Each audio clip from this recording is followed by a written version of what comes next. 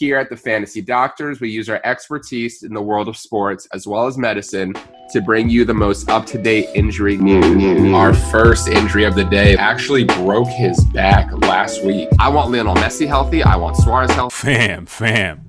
Mo Salah is beasting. I want Ronaldo healthy. I want the whole squad healthy. 7 La Liga title in a span of 10 years. That basically, to me, that means he was concussed. He was knocked out. There was absolutely no competition. We're your hosts, physical therapy students, Andy and Berg, and welcome to the Fantasy Doctors Soccer Podcast. Episode of the Soccer Fitness Experience. It's me, your co-host Andy, with our main man Berg. Berg, how you doing today, bro? Chilling, man. You know how it is. Just Berg, you know what I just noticed? I've been saying the same exact words for the intro. That's fine. Every single that is episode. Fine. It has not changed, and I didn't even write it down. I'm just thinking, like, wow, that's consistent. Repetition, man, repetition. Yeah, the listeners are probably used to it by now. They don't even care. It's all good. It's all good. And I've been saying the same thing. You asked me how I'm doing, and I said I'm good. And I just do a recap of what I did this week.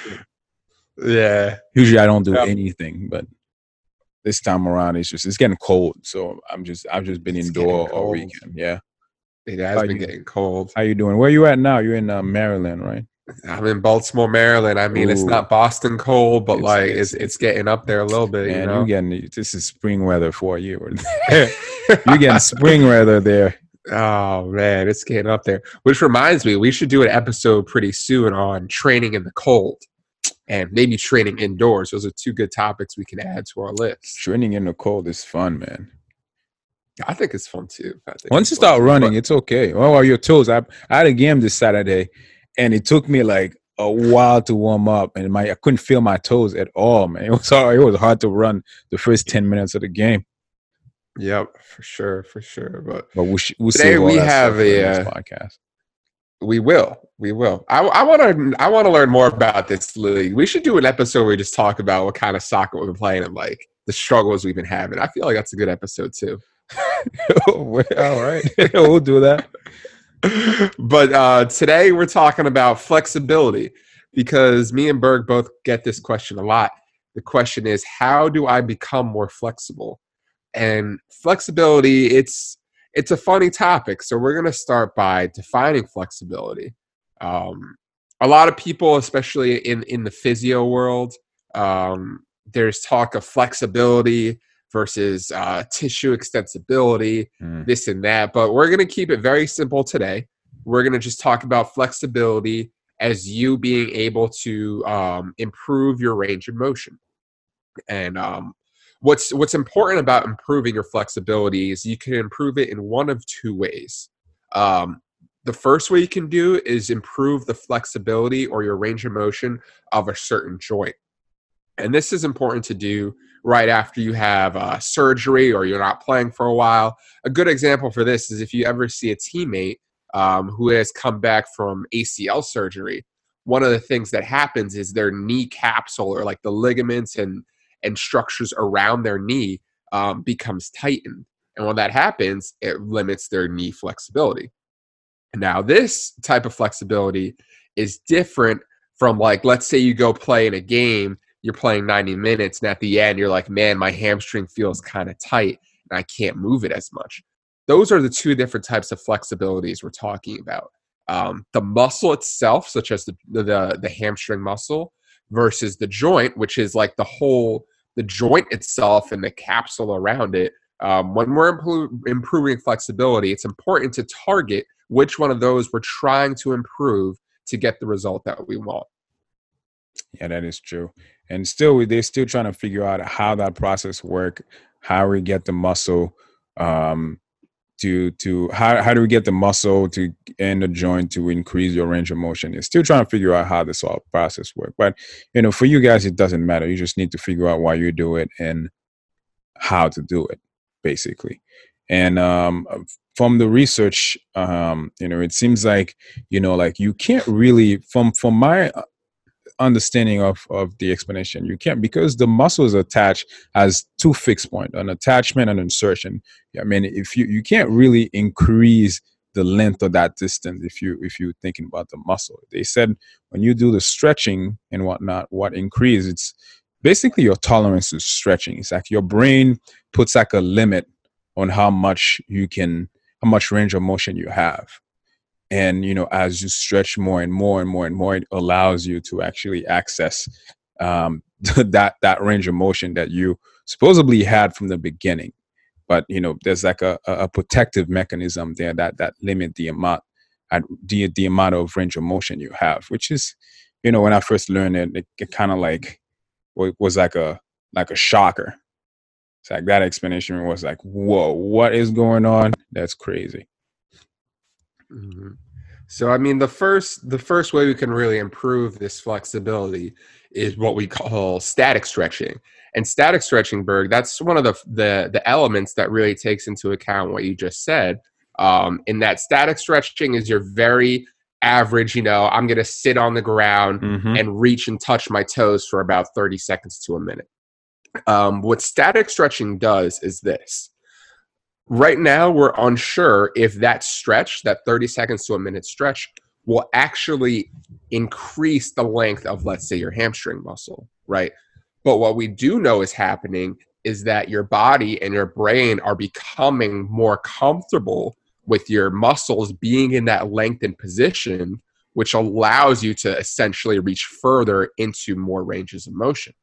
The thing about static stretching, though, is it takes a lot of static stretching to improve range of motion. We're talking about a minute per stretch, multiple times per day for a period over multiple months. I think to find that increase in range of motion with static stretches, you want like 2 to 3 times a week of stretching. I forgot how long that session is, but the duration over it's like 5 to 6 weeks before you actually see an improvement.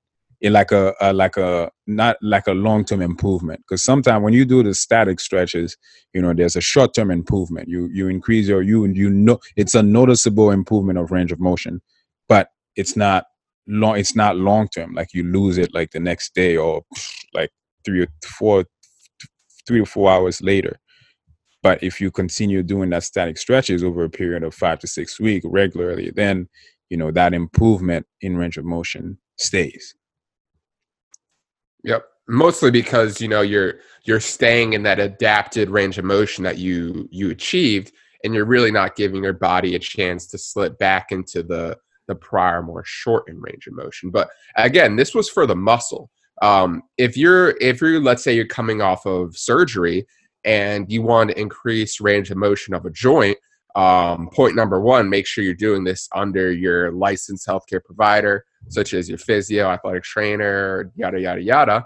But in that case, if you're improving the flexibility of a joint, that can happen relatively quickly if you do it at the right time under the right protocol. Yes. So like, for instance, ACL, you can get that full knee extension hopefully within a week or two, as long as you're following the right guidelines and you're following what your surgeon, your PTAT tells you to do.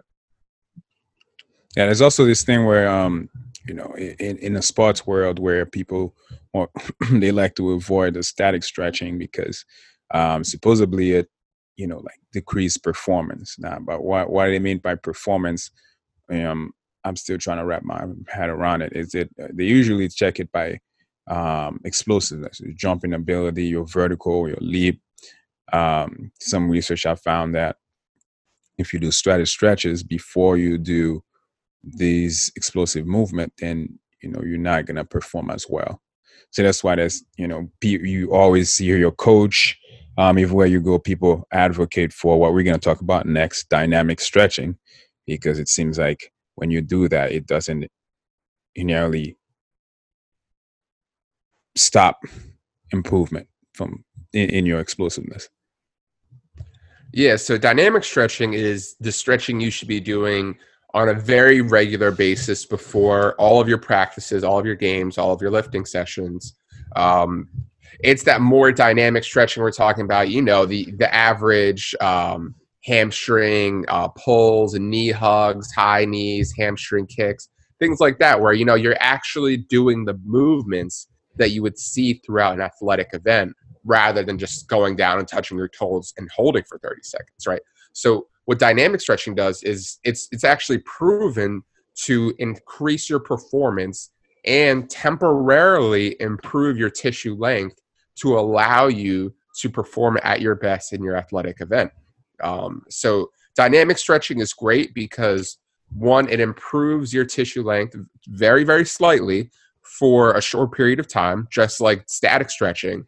Two, it warms up your tissue, especially now it's getting colder. You need to make sure your tissues are warm. Three, what it does is it decreases your injury risk. And those are all three key components of a dynamic warm-up, which includes a lot of dynamic stretching. Yep. And that's why, if you guys want a great example of dynamic warm-up, go and look no further and find a FIFA 11, because that's FIFA 11 Plus. I mean, that's a great resource to find all kinds of dynamic stretches you can actually employ before your pickup game, before your soccer game. If you're a captain and you have the responsibility of warming up your teammate before a game, if you need those kind of resources, you just look up FIFA 11 Plus and then pick a variety of exercise from there that will basically help you warm up before your game. Great resource. Yep, for sure. Oh, another question I had, Andy. I don't know if you thought about this when you came when we got that topic. There's this. You want to increase flexibility, but is this really what people want? Are people thinking about flexibility? Are they using flexibility interchangeably with another word? For example, as a soccer player, do I want to be more flexible, or do I want like more mobility, kind of? You know what I mean? If I'm flexible, yes, I'm able to increase my range of motion. But if I can't get to that range of motion by myself, for example, flexibility, to my understanding of flexibility, is just you increase your range of motion, but it's passively, right? But with mobility, you increase your range of motion using your own strength. So I guess that leads us to the next segment here, which is like compound movement to increase your mobility. It's some sort of, you can do a better job at explaining that to the audience than me when it comes to this one. Yeah, I mean, we talked about two ways so far to improve your flexibility: static stretching and dynamic stretching. The third way I want to talk about is doing flexibility through compound movements. It's a little bit indirect, but when you have these increases in flexibility through static and dynamic stretching, your range of motion improves. And when your range of motion improves, what you want to do is strengthen that new range of motion that you just achieved, that you just got. Now, you're thinking, how can I do that? Well, let's say you improve a lot on hamstring flexibility, things like that. What you can do is say, okay, I'm going to use a compound movement such as a deep back squat or a split squat or a lunge to strengthen the range of motion that I got. Or let's say somebody has limited hip flexibility. What you can do is do some hip stretches beforehand and then take that into your squats and deadlifts. And what that's going to do is two things. One, it's going to strengthen the range of motion that you just achieved. And two, it's going to further increase your range of motion because now you're spending time in those deep positions with load. So if you think about it, if you have a very deep back squat or a very heavy back squat and you drop down into that low position, that's a very intense stretch, whether you realize it or not. Oh, yes. Because you're in a very difficult hip range of motion to stabilize in. So now you're down there in that deep position of the squat, getting a very deep stretch and learning how to generate force from that position, which is why compound movements, compound exercises are a great way to complement your static and dynamic stretching when it comes to flexibility. And not to mention, that's a real way of improving performance there. You got increased range and you have strength to that increased range. That means your explosiveness it's is increased by leap, because you got more range of motion and you got strength to all the range, so you can actually perform a lot better. The other reason too, like once if you're working on just flexibility, improving your range of motion, the other reason it's important to actually strengthen that new range of motion you just have is because it can lead to injury if you like you get super mobile, but you don't have the strength to control that mobility.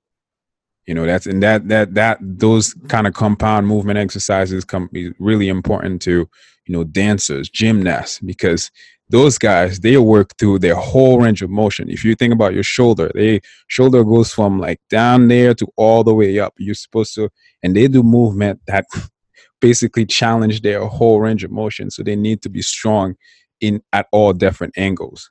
And as a soccer player, you might not actually be working to all that range, but it's still important in terms of improving, your explosiveness and whatnot.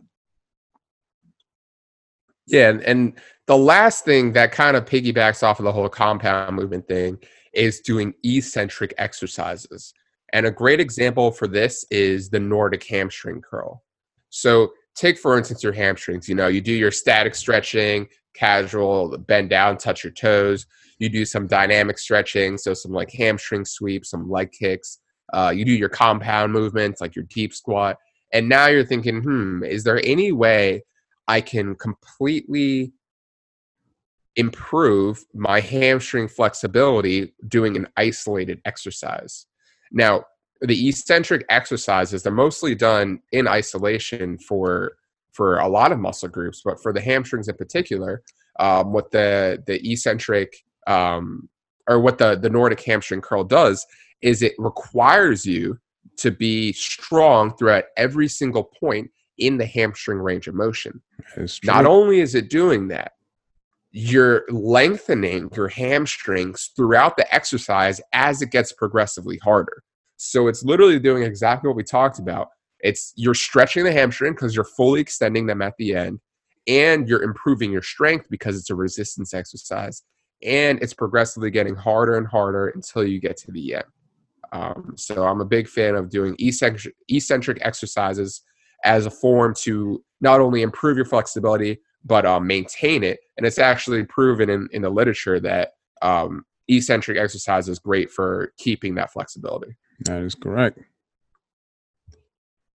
And I think that's all we had for you guys today. My takeaway from this podcast, I can't speak today. My takeaway from this podcast today is just when you increase your flexibility, which is increasing your range of motion, you're supposed to actually increase the strength for that boost in range of motion, because otherwise if you become too mobile and you don't have the strength to cover that whole range, you become more prone to injury.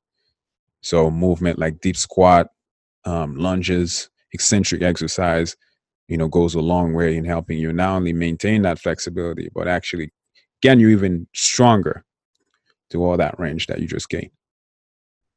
Yep. And my takeaway is, make flexibility, mobility, whatever you want to call it, part of your warm up. Do it on a very regular basis, and make sure you're doing your strength exercise in conjunction with it to strengthen the new ranges that you are trying to achieve. And that's it. All right. See y'all next week. Peace.